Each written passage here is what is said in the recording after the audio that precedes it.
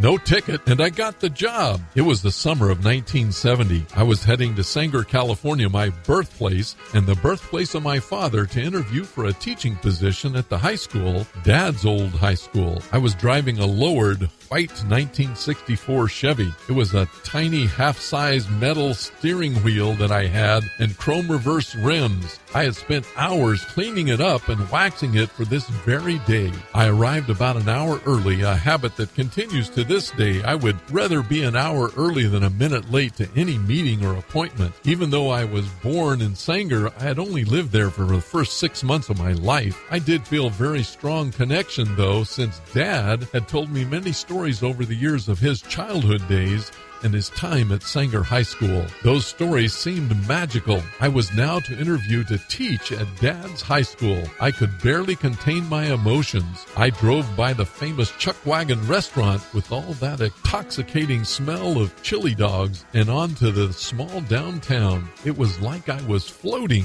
On 7th Street, I made a quick U-turn across from Tajarian's clothing store, and I pulled into a parking spot for just a minute to soak in the experience. I backed out and headed west toward P Street to go to my interview. I looked into the rear view mirror, and to my surprise, I saw a Sanger police car with its lights on. I pulled over and the officer asked for my license. He said I had made an illegal U-turn on 7th Street, and then he asked why I was in town. I told him about the interview at the high school. He was a Sanger graduate. He let me off with just a warning and a bit of good luck wish. I got the job, and thus began a 50-year love affair with Sanger. Now that's good news.